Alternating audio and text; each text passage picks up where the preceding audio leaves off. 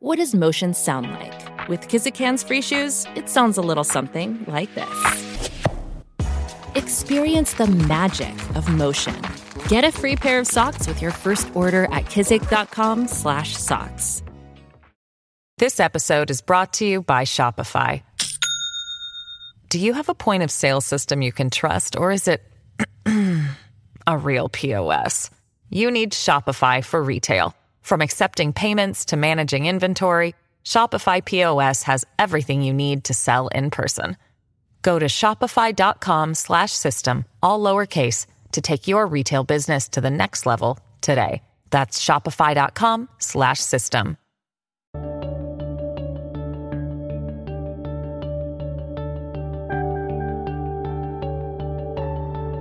Hello and welcome to the New Books Network. I'm your host, Jennifer Yeremeyeva. Well, fascination with the Viking Age seems to be at an all-time high, though, of course, it has never really gone out of fashion. There is something irresistibly compelling about this civilization, dedicated to boldly exploring the horizons of the known world, forging an empire that stretched from North America to Kiev, and dominating the political and economic landscape from the fall of Rome to the First Crusade. Writers, artists, and musicians have found inspiration in the sagas of the Vikings, and modern culture, too, has mined the canon for inspirations for such blockbusters as Game of Thrones and the Marvel films. But few scholars have delved into the world of Viking women until now. My guest today is Jóhanna Katrín Friðriksdóttir, a distinguished academic currently based at the National Library of Norway in Oslo after teaching at Yale University. Her new book, Valkyrie, Women of the Viking World, is a deeply satisfying exploration of the lives of Viking women. The book is skillfully arranged around the skeleton of the life cycle of a woman, from birth through childhood, adolescence, marriage, and then finally old age. But Jóhanna has expertly fleshed this skeleton out with examples drawn from archaeology, contemporary accounts, and the rich literary vein of the Old Norse sagas. The result is a truly compelling read that helps us better understand the women behind the great men of the Viking Age, who emerge as powerful agents for change in their own right. I'm so delighted that the book brings Jóhanna Katrín Friðriksdóttir to the New Books Network today. Jóhanna, welcome. Oh, thank you so much. That was a great intro. Well, it's a great book, and I'd like to start with the book itself and the title. Could you tell us what exactly a Valkyrie is and what we know about them? Because I think there is, in modern culture, a lot of sort of sexy Valkyrie images. There certainly are on Pinterest. But what exactly is a Valkyrie? Valkyries, yeah. I mean, they are so fascinating, and it's true that they have this kind of sexy image, maybe, which isn't necessarily what the Vikings themselves believed. At the heart of things, a Valkyrie is a woman who is supernatural, and she comes to battles and she chooses the slain. That's the etymology of the word. So she decides who dies and who lives on the battlefield. And the warriors who die, they get to go to Odin or Freya, probably. And this female creature is the one who kind of takes them there.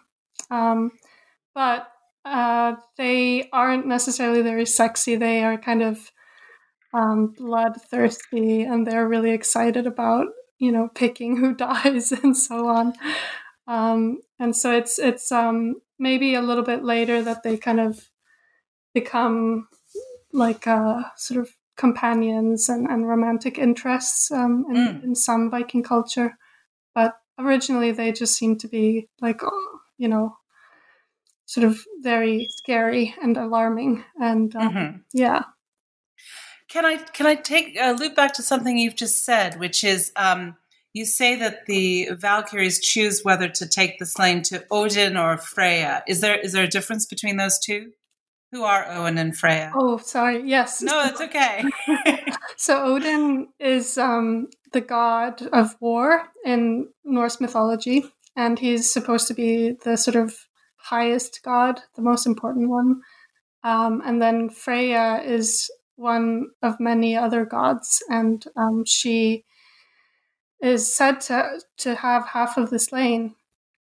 and then Odin gets the other half, and they are sort of the reason why they are collecting these dead warriors is that there's going to be an event in the future, sort of in the timeline of Norse mythology. It's in the future for them, where it's called Ragnarok. You might have heard of it. It's sort of like the apocalypse in some ways, because it's this sort of ultimate battle between evil forces or hostile forces and the gods. And so they need this army of dead warriors in order to fight them. And then most of them die in this battle, but a couple of them actually survive and then build a new world. Oh, goodness me. It's very exciting. I see.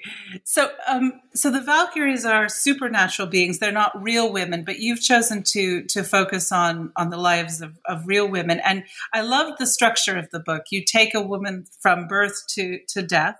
How did you go about choosing that particular structure? Well, thank you. I don't want to take all credit for it, because it was actually my friend and former supervisor, Caroline Larrington, who suggested it when I was just standing in her kitchen saying, "Oh, I think I'm going to write this book." And she said, "Yeah, you should structure it along the life cycle." And I just went, "Yeah." So it wasn't. Well, it seems a very organic structure, and it makes for a very compelling read, because you're kind of following a woman, many women through their lives. It just worked so well, and I just committed to it immediately, and everything kind of just fell into place after that. And it sort of makes a lot of sense, because when we say Viking women, that is quite a big term, and I kind of wanted to try to nuance it quite a lot. And so, your life wasn't the same when you were a widow as when you were a teenage girl, and or a married woman, or an old woman. And so kind of trying to bring that out, with that structure, that really enabled me to go into those nuances.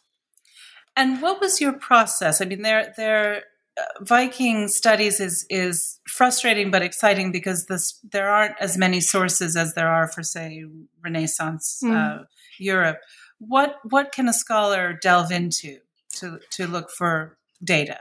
Yeah, the data is, if you're a Viking scholar, you kind of have to be a jack of all trades in some way, because you have to learn how to deal with sources that are so disparate, and so graves and texts that are maybe written contemporary, but from someone who's biased against Vikings, or texts that are written several hundred years after the events that they describe. And then there are rune stones. So the Vikings themselves, sorry.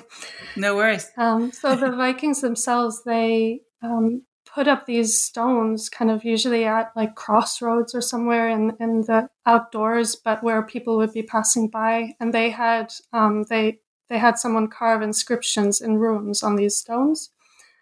And so you're sort of dealing with so many different sources, and you have to be able to sort of synthesize them in a way that makes sense and is useful.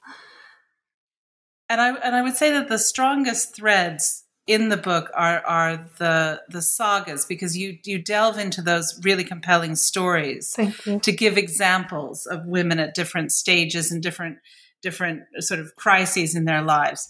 And of course, the sagas is a huge canon of really fascinating literature, and you're obviously very familiar with each and every story.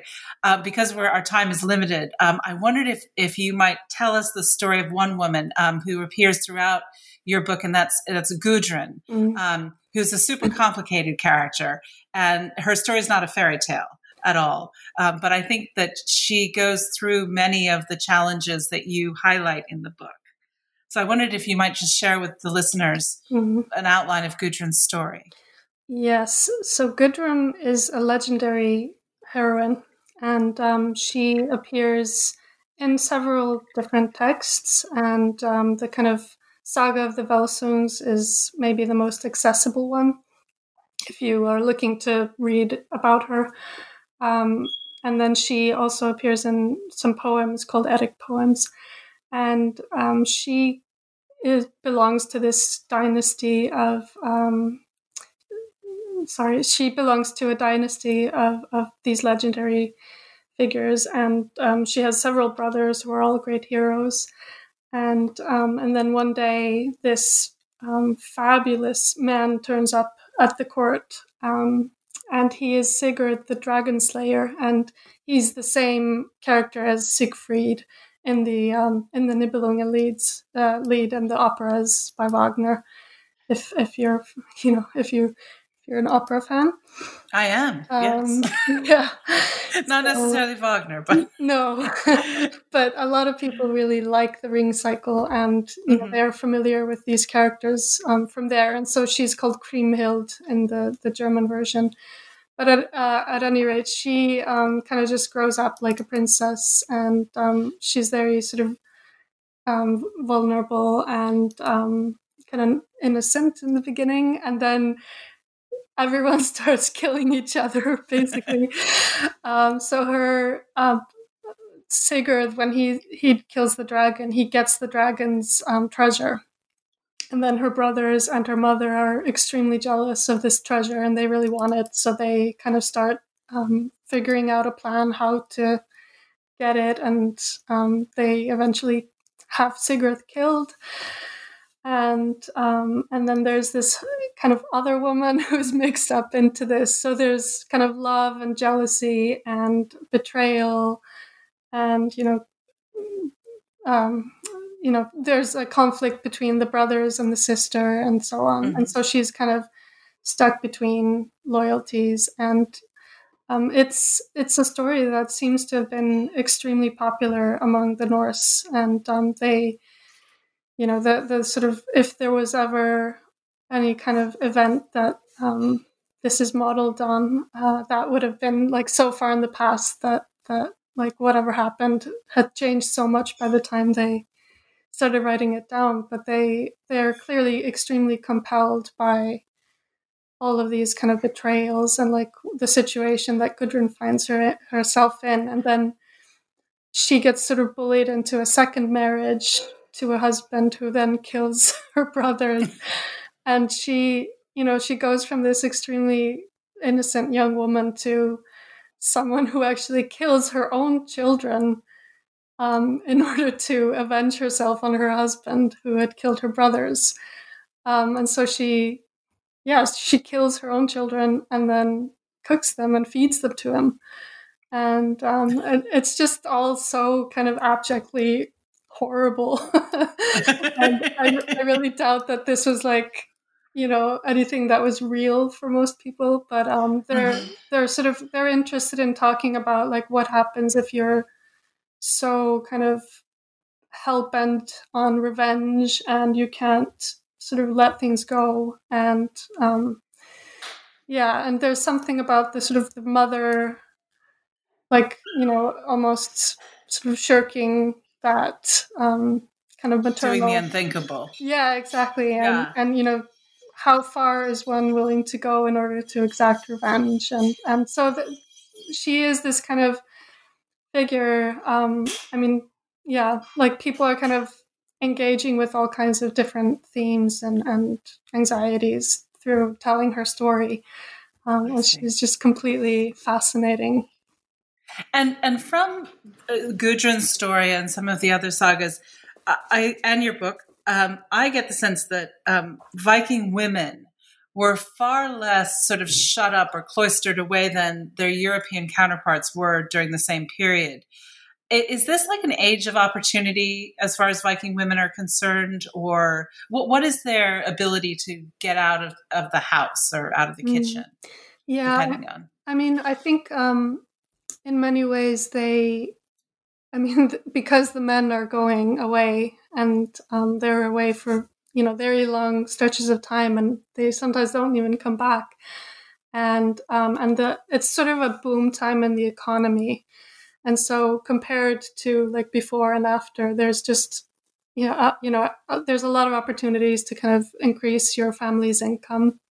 And there's, the goods are flowing around. And so you can, if you have anything to sell, you can kind of get into the markets and get a much better price. And there's just much, much more demand, for example, for textiles. So when the Vikings are going off on their raiding and trading and everything, they needed sales.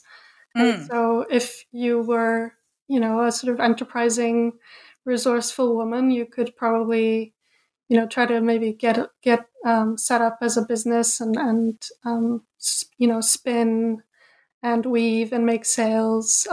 Or if you had access to some sort of raw material that was desirable, you could try to start harvesting that and selling it. So there's just, the economy is much sort of more active than maybe in the previous era. And so even if you're like living at home and you never really leave your sort of home region, it's still like a time when everything is just flowing around and there's people are moving around more and so on. And so, that's one thing. But then also the women were sort of going with the men sometimes on expeditions and then to colonize and settle. So, and they would go, and you say that they would go for a long time. And there's this concept of overwintering, I think, where you go to some place where presumably the weather is better. What do you mean? I don't mean to demean the Norwegian weather, but well, is that the case? I mean, they actually travel quite like surprisingly much. I think that's one of the things that might actually surprise you when you start reading sagas is that but they are definitely sort of going off on the Viking trips, often just for the summer, and then coming back and staying at home for the winter. But it's sort of, you'd be surprised at like where people actually lived and went, like even in the middle of the winter. So they seem to have had no concept of bad weather, just bad clothes, maybe. Right, just bad clothes. And because women are more out in the world, they do put themselves in harm's way more. And one horrific example is sort of myth as well as story is the story of Rinda, who was raped by the god Odin. And I saw that in your book as sort of a reflection of the Viking attitude towards rape, which kind of crops up often, it seems to me. How did the Vikings treat this idea of sort of sexual assault? Yeah, I mean, there's no one answer because I think people probably disagreed about the level of male entitlement to women's bodies. And I mean, just the fact that women are sort of like female characters are expressing kind of fear of getting raped and so on means that there must have been some kind of pushback against the idea that like women were just sort of there to be taken by men. And it's different as well. Like, I mean, because the Vikings were patriarchal, and the sort of there's one myth about them that they sort of practiced free love or something like that, and that's just a complete misunderstanding, I think. And it was very dishonorable for you, if you were a father or a husband, if other men could sort of get close to your women, and whether the woman was consenting or not. I mean, it was very dishonorable. And so, I mean, there's this myth about Rindur and her rape by Odin is kind of referred to in several different sources in Old Norse. And there's often it's kind of just like, oh yeah, and she gave birth to this amazing hero who had a very important job at Ragnarök. And it's sort of like almost like she's supposed to be, we're supposed to be happy for her or something like that.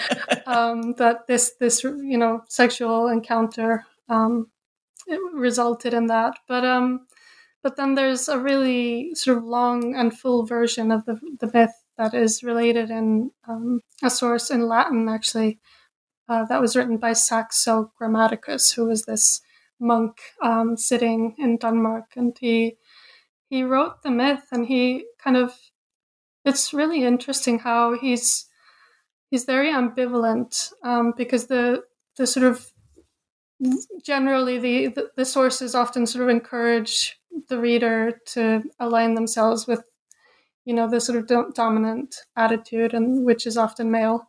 And Saxo is kind of telling the story about her getting raped, and he's just like not really able to present it as completely like normal, and that she should be grateful or something that she gets to give birth to this great hero. And so yeah, but he's a Christian monk, exactly.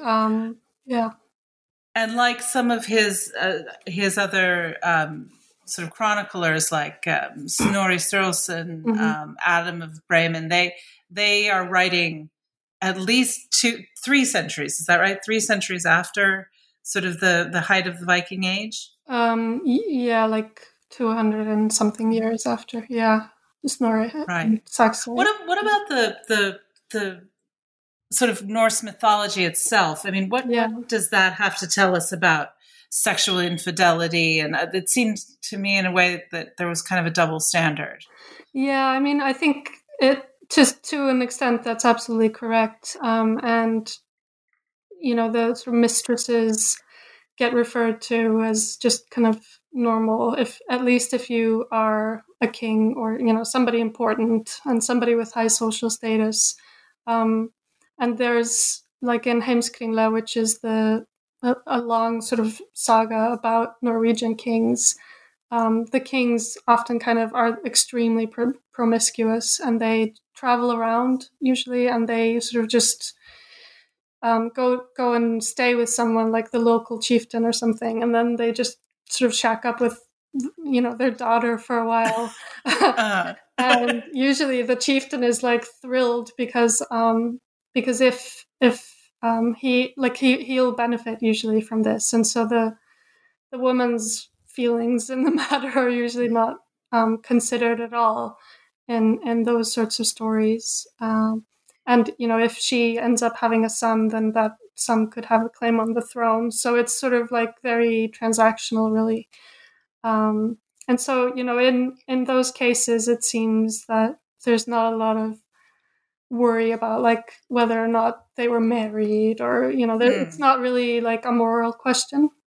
But when you get to Iceland, and it's sort of just like farmers, if there's a local farmer, and there's someone is kind of trying to seduce his daughter, and he's not really able to resist that can really be a terrible loss of honor as well. But then you also have like women cheating on their husbands, and sort of just openly defying them.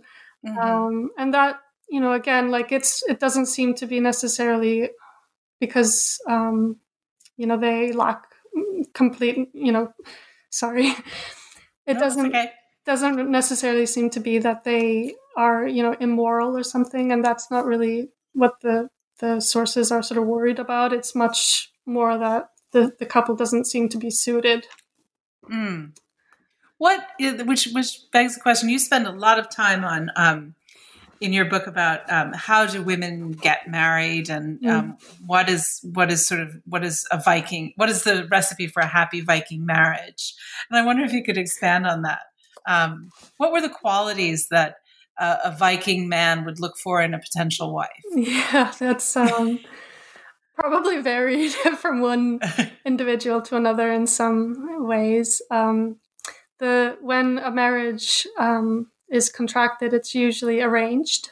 And so, like in very many patriarchal conservative societies, the woman, or usually a teenage girl, she's just kind of told like, oh, you're going to marry so-and-so. And then she's not told until after it's been arranged. And a man would have probably been looking mostly for a woman who had, a family that was sort of, useful to have on your side. Mm-hmm. So sometimes men who have become rich, for example, through trade or something, they actually kind of want to marry up socially to somebody who's got more social status, and that usually doesn't go very well.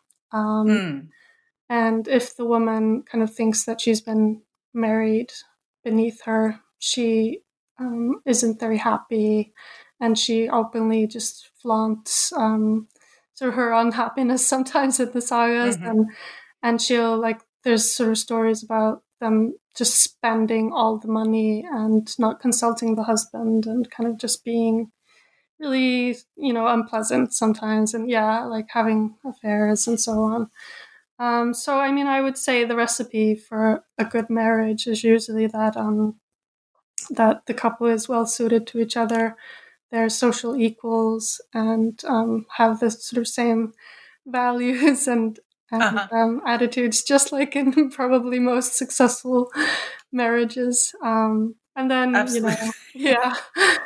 And then sorry. No, you go ahead. No, I was just going to say that the woman, for the family, for their economy and sort of their life to be prosperous, she would have needed to be, assertive and hardworking and resourceful, and sort of no nonsense. And what I really like about the sagas is that they often show women sort of being their husband's friends and advisors, and they just talk everything through. And the woman sometimes tells the husband, this is a bad plan, I don't think you should do this, and then he kind of backs off and everything goes well. And so they get a lot of respect. And throughout your book, there seems to be a sense that women are the repository of sort of secret knowledge, often in the sagas, that they know not magic, but sort of the otherworldly aspects of things. Yeah, there's a lot of sort of blurring with the mythology sometimes, and the saga authors are kind of maybe a little mystified and almost scared of women, and they sort of feel that they have access to knowledge that men don't necessarily have, and that's sort of there are all kinds of women who are called they know many things. So if a saga introduces a woman with something like that, then you know that she's maybe able to do magic, but you're not quite sure. And so there's a lot of sort of they sort of allude to things without necessarily being very explicit. But sometimes that kind of character blurs into a sort of more of a prophetess type, who's able to see the future and kind of make good prophecies or bad prophecies, and bring sort of, you can use that as a saga author to create, an atmosphere of doom or, yeah. But what about real life women, Viking women, who did kind of, you have a wonderful phrase in the book. You say something like breaking the glass ceiling for the Viking age was difficult. It required a lot of guts, but there was an opportunity for women who were talented to sort of make their way. How did women sort of, if the men were always away, did they rise to positions of political prominence ever? I think some of them probably did. There's a few characters in the sagas, like in Heimskringla, women who kind of seem to co-rule and with either husbands or sons, and they are successful for a period, but then sometimes alliances break, or people lose battles or something, and so they aren't necessarily sort of successful in the long run, but they might rule for a period. And the most prominent of these is Gunhild, the so-called Mother of Kings, and she's married to someone who has a fabulous nickname, Eric Bloodaxe. Excellent. And they sort of reign in Norway for a bit, and then they get expelled from Norway, and then they go around. These people were so mobile, and so they go to Orkney, I think, and then end up in York, and that's when the Vikings were really sort of coming into their own in England, and started to dominate, really big parts of England for, a couple of 100 years or so.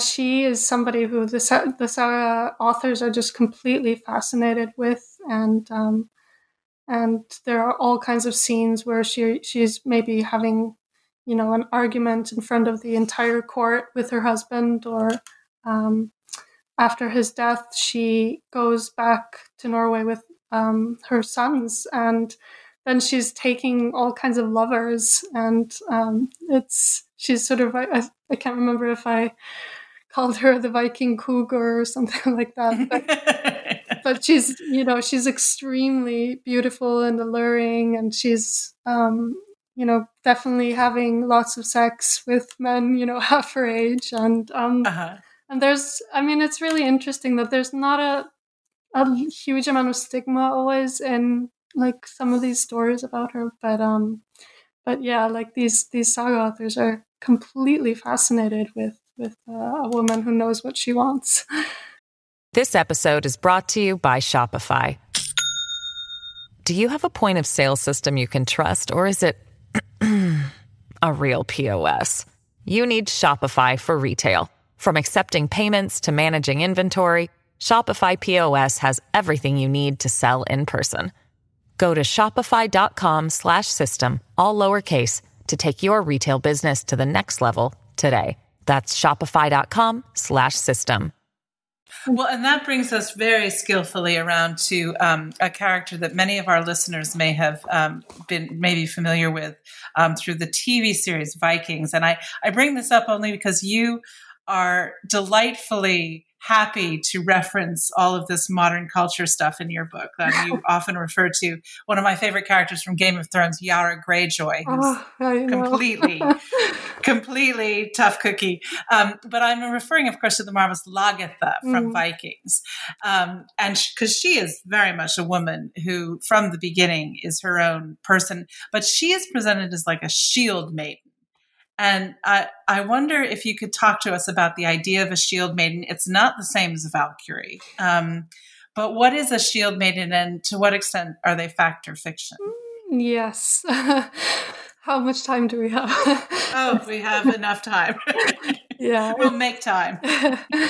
It's a really fascinating subject, and there's a lot to talk about. And there's this kind of continuum in the Norse sources themselves, from maybe the Valkyries, who are actually not fighting per se, but they're there on the battlefield or next to it or something, and they're, very much just like associated with battle. But then in some of these Icelandic sagas, we find shield maidens, and they actually fight, and they sort of seem to have all of the gear and everything that you need for that, and the ships and so on.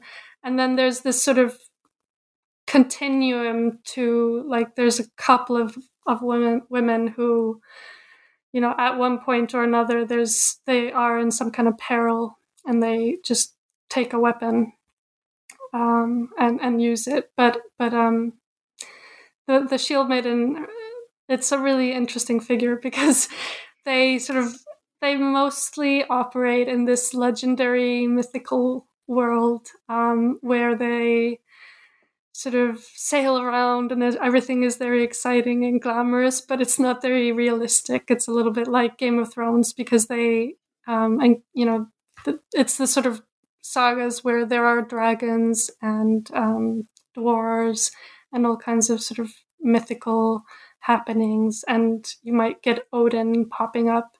And so it's like it's kind of hard to use them as sources for anything that would have happened historically. But they're great stories, and especially my favorite is Hervor Saga, and there's this woman called Hervor who is an only child, and she says to her mother, when she's sort of a teenager, that she wants the mother to give her the same kind of treatment that she would give to a son. And so the mother says okay and gives her a ship and weapons and a sort of band of Viking followers, and then she just goes off and she's a Viking for a while, and she has a male name, and the saga always refers to this person as a he. And so the saga uses the male pronouns when she's a Viking, and so it's sort of, you wonder whether like there just wasn't such a thing as like a female warrior. So they have to kind of make her into a male somehow, or you also wonder whether this is some kind of way of talking about gender dysphoria, and which is something that undoubtedly has always existed in every human society. But yeah, as I say, like these sources are not very good to use as like historical. If you want to sort of talk about like, did Viking shield maidens exist in reality? But there are like Anglo-Saxon sources, for example, where they are actually written by the people who experienced the Vikings coming and invading their country, and it's the same with there's a monk in Paris who wrote an account of the siege of Paris in the 9th century, and they kind of say that the Vikings were bringing women with them, and but they sort of kind of make it quite clear that the women were not fighting. And I really like the Parisian monk who kind of mentions at one point that the women are sort of egging on the men and berating them and like saying, you're not, fighting well enough, and come on. This is probably why they bring them, so that they will, exactly.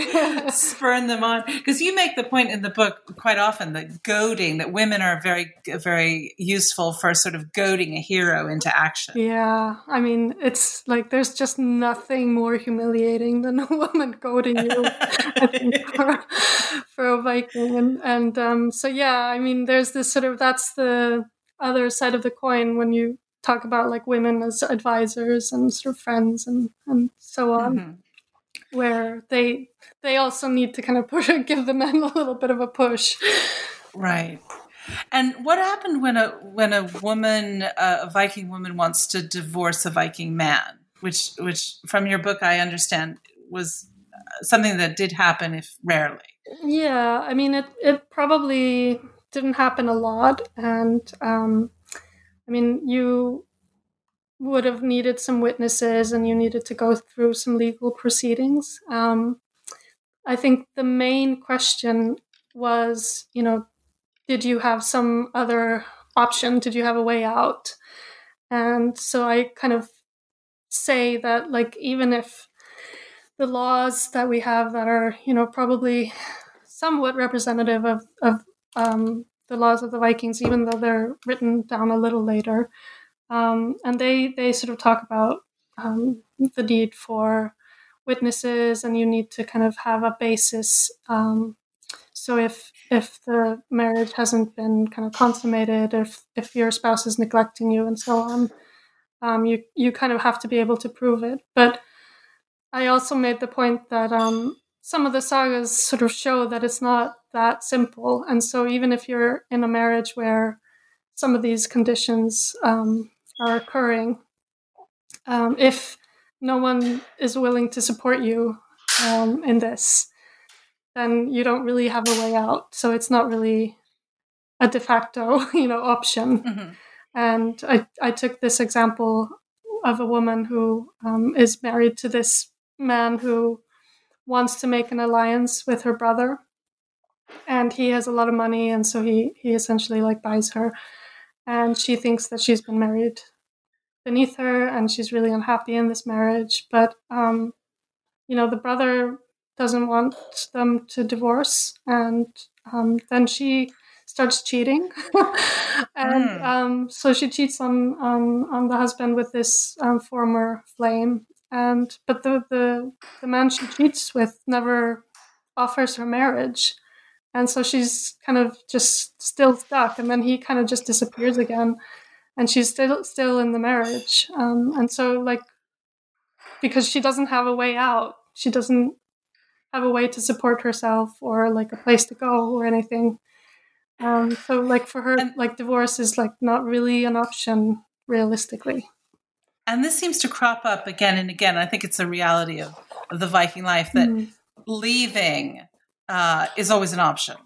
Like just getting in a ship and sailing away to Iceland, to Greenland, to Kiev is just always, and it's always plan B, if not plan A. Yeah. I mean, for example, in Eric's saga and a couple of other sagas, we learn about Aud or Un. She's called, and she has like a slightly different name in different sources, and she lives in Caithness for a while, which is in northern Scotland, and her family is kind of very much involved in all these power struggles that are happening in that region, and they lose.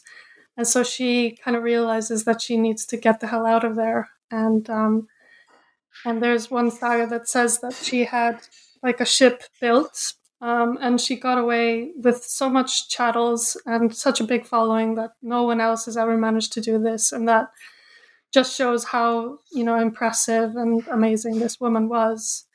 But that's like definitely not something that just anybody could do. And it's sort of singled out as a big achievement, really. And, in order to have access to a ship and a sail and everything, you needed to have pretty high social status and money and so on. It's interesting that you say a ship and a sail, because the sail was almost more valuable than the ship, wasn't it? Yeah, I mean, it's sort of difficult to put an exact figure on it, but I was so blown away when I started reading about sails, and it was kind of like, it surprised me that it was not as well known as like how, I mean, I guess when you go to, for example, the Viking Ship Museum in Oslo, you see this beautiful ship and everything is so, ornate and it's beautifully carved, and you just kind of have this instant connection with the past, and you can sort of appreciate the skill and the craftsmanship, and you just immediately see like what this must have taken so much work, all the labor, all the skill, and like all of the wood, and just having to process the wood and then carve it, and you can see this would have taken many people a lot of time to make, but when you sort of think about sails, you just think, oh well, it's just like a piece of cloth, right? Like they hoisted the sail and they were away. Yeah, exactly. and I had absolutely never thought about sails, I will admit. And most people probably don't think that it's a very sexy subject. I mean, compared to the beautiful objects that you can see in museums. But the sails took what, like a whole season to make, and it was the women who made them. Yeah. So when I started reading about this, it just dawned on me that for one woman to make a sail, that would have taken 4 to 5 years. And golly, yes, I know. And so you needed like several hundred sheep in order to have enough wool for the sail, and then you needed to kind of be able to process the wool and comb it and then spin it. And, like spinning is really hard, and it takes a lot of skill, and it's really hard on the fingers. If you do it for a while, it's fine. But like to do it, maybe 8 hours a day, every day of the week or almost every day, that would have just been so hard on the body. And then just setting up like a loom, it's so much delicate work. And I saw a video of it on YouTube, and it's just like absolutely painstaking, and it takes forever. And then you finally get to the point where you can start weaving, and and then you're just weaving, and it takes forever. And so by the time you have enough fabric for a sail, and it's not kind of difficult to see that it would have taken maybe like a whole winter, if you had 10 people and you're just paying 10 people to work, full time on your sail. And so, it's sort of, if you do the math, you can see that the ship was just as expensive as the sail, or the other way around. And this is why the sails are often striped, isn't it? Because the loom is only so wide. Yeah, it's maybe like a yard wide or so. Yeah.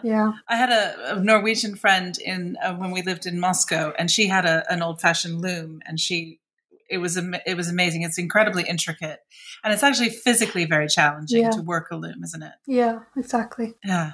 Yeah, you're sort of having to bend up and down, and right. Yeah.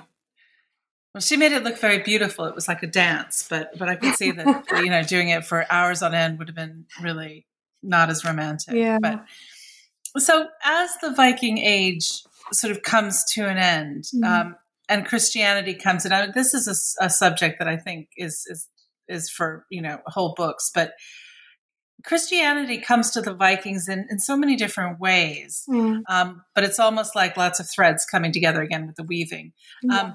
Can you sort of unpack for us what role women had to play in the eventual conversion of Christianity? Or is that way too broad a question? I don't know. No, I mean, I can try a little bit to talk about, what kind of sources we have. And one source that we have from the actual Viking Age is the runestones. And again, as I say, the runestones were sort of usually raised in memory of someone. And so the inscription will say, "This is raised in the memory of my father or brother or daughter. And I paid for this, and my name is X." And then sometimes there were these kind of prayers, or there was something about the Virgin Mary.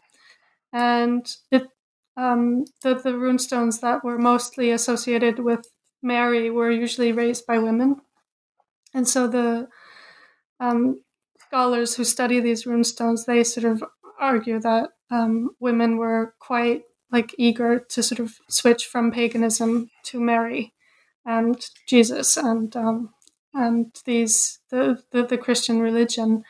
And the sort of Icelandic sagas, which are obviously much later, and they can't be interpreted quite as sort of reliably in terms of who actually, it's sort of difficult to generalize that women were more eager to accept Christianity, but that is sort of my overall impression. Even though there's one Viking poet who says that he went to this one area in Sweden, and all the women were extremely reluctant to convert. So I think it was might have been a bit of a culture war, and it probably varied from region and just communities and people. And some communities are just always going to be more conservative or more interested in new things. But in general, I mean, people, the kings wanted people to convert, so they were extremely, eager for that, and sometimes quite violently. It was top down rather than grassroots up. For the most part, I mean, I think most people were just kind of getting along with their lives, and weren't necessarily thinking about converting or religion that much. I mean, it's sort of difficult to tell how fervently religious people were really, and that would have just varied between individuals. But yeah, the kings were very much sort of driving conversion. Interesting. And they sort of, I mean, they wanted to quote modernize their countries, because they were sort of modeling themselves on kings further south. So they and I mean, in like England and France and so on, nobody wanted to do business with pagans. Right. So yeah, it was sort of like, you just had to be Christian to be able to do business further south. Well, the Vikings were nothing if not adaptable. Yes, exactly. Yeah. Pretty pragmatic. Can I ask you this? In Scandinavia, do young women sort of look to the Vikings as sort of role models or inspiration, or is it looked upon like in America, we look at the pioneer women as sort of examples of hardy bravery? I don't know. Yeah, I mean, I think to some extent, there's a sort of, you might call someone a Valkyrie when you're praising someone, a young woman, maybe for being assertive. And I mean, I think I'm not really sure I don't think that, but Scandinavians really think very much about their Viking roots or Norse roots, sort of on an everyday basis. But reenactment is apparently something that's like really kind of growing as a hobby or a lifestyle, and I think with reenactors, there's like different aspects of the Viking Age appeal to different people, and so there are women who are really into the warrior side of things, and they participate in recreating battles and like Viking fighting is a sport in Denmark and other countries. But then, there are other women who like to do, the textile work and sort of, I think maybe, just getting away from modern technology and having a different lifestyle, go and do that in a Viking camp for 2 weeks is something that nice. Yeah. So I think just different people can kind of take different things away from this. And I've heard of like women who go to these Viking festivals and they, they're a little bit like sort of gypsy, what do they call, like sort of fortune tellers, except that they, fun. Yes, but they're basing themselves on the prophetesses and the magical women from the sagas. So yeah. Interesting. And just finally, I like to ask every author this. What surprised you most as you worked on the research for this book and the writing of it?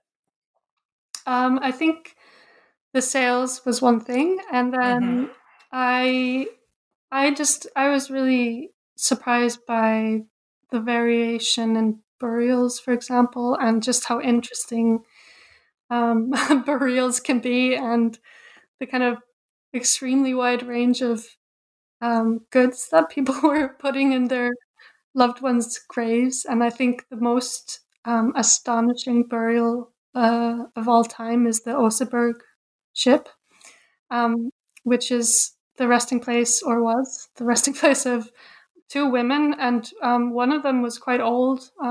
She was at least over 70, which, like, for that time was really, really old, because people just had much shorter lives.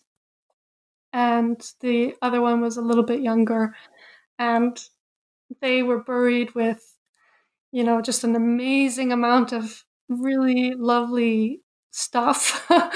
Like what? Yeah, so they had like I think they had a tent and a sleigh and a wagon, and they had a complete set of, everything you needed to cook. And so that involved, like cooking implements and pots and a roasting spit and all kinds of things. And yeah, and they had all kinds of carved, beautiful objects and yeah, gosh, I can't remember everything now. That sounds amazing. Yeah, everything was beautiful. Where was that? So this was found a little bit south of Oslo, and the burial was from the sort of fairly early in the 9th century. And there was this tapestry in the burial as well that's just, extremely fascinating, because I mean, it was obviously damaged from having been in the earth from, the 9th century, but we can still like discern that there were figures on it, and they seem to be in some kind of like parade or procession, and some of them are holding spears, and there are all these trees, and it's just extremely like mysterious what's being represented, and there's a lot of sort of bird-like creatures, and it's just really fascinating. And because there's no labels, like with so much of the visual imagery and the sort of iconography from the Viking Age, we don't really know what is being represented and whether it's a myth that we also find recorded, in Snorri's Edda, or whether it's a myth that's been lost, or what's happening. And so I'm really, really fascinated by all that. So the quest will continue. Yes, it will. For the answer about Viking. And as your quest continues, Jóhanna, what is next for you? What's your next project? Yeah, well, I think that I am going to write another book about Viking women. Excellent. And it's going to be a little bit different because I'm going to focus on just one woman. Yes. Oh, fantastic. Well, can we invite you back to discuss it when it's published? Good. I'm afraid that is kind of all we have time for today, but this has been a really exciting discussion about Viking women and their age and their hopes and dreams. Before I let you go, where can listeners find out more about you and your work? You are on Twitter, I know. I am on Twitter. Saga Knitter on Twitter. That's right. You have the best Twitter handle of any of my authors. At Saga Knitter. It was just sort of a joke, and then it kind of just stuck, I guess. But that's perfect. I also have vikingwomen.org. And so there's a lot of stuff on there about me and my projects. And then if you want to buy the book, you can go to bloomsbury.com and just put in Valkyrie and you'll find it. Great. And it is available wherever great books are sold, I think. Indeed. Okay. Well, I wish you the best of luck with it. It's a fascinating book, and I recommend it highly to our listeners. Jóhanna, thank you so much for this wonderful discussion. Thank you so much for having me and for all your great questions. Oh, you're very welcome. Thank you for joining us on the New Books Network. I'm your host, Jennifer Yerimeeva. I will be back soon with another interview about a new book and with its author. Thank you so much for listening.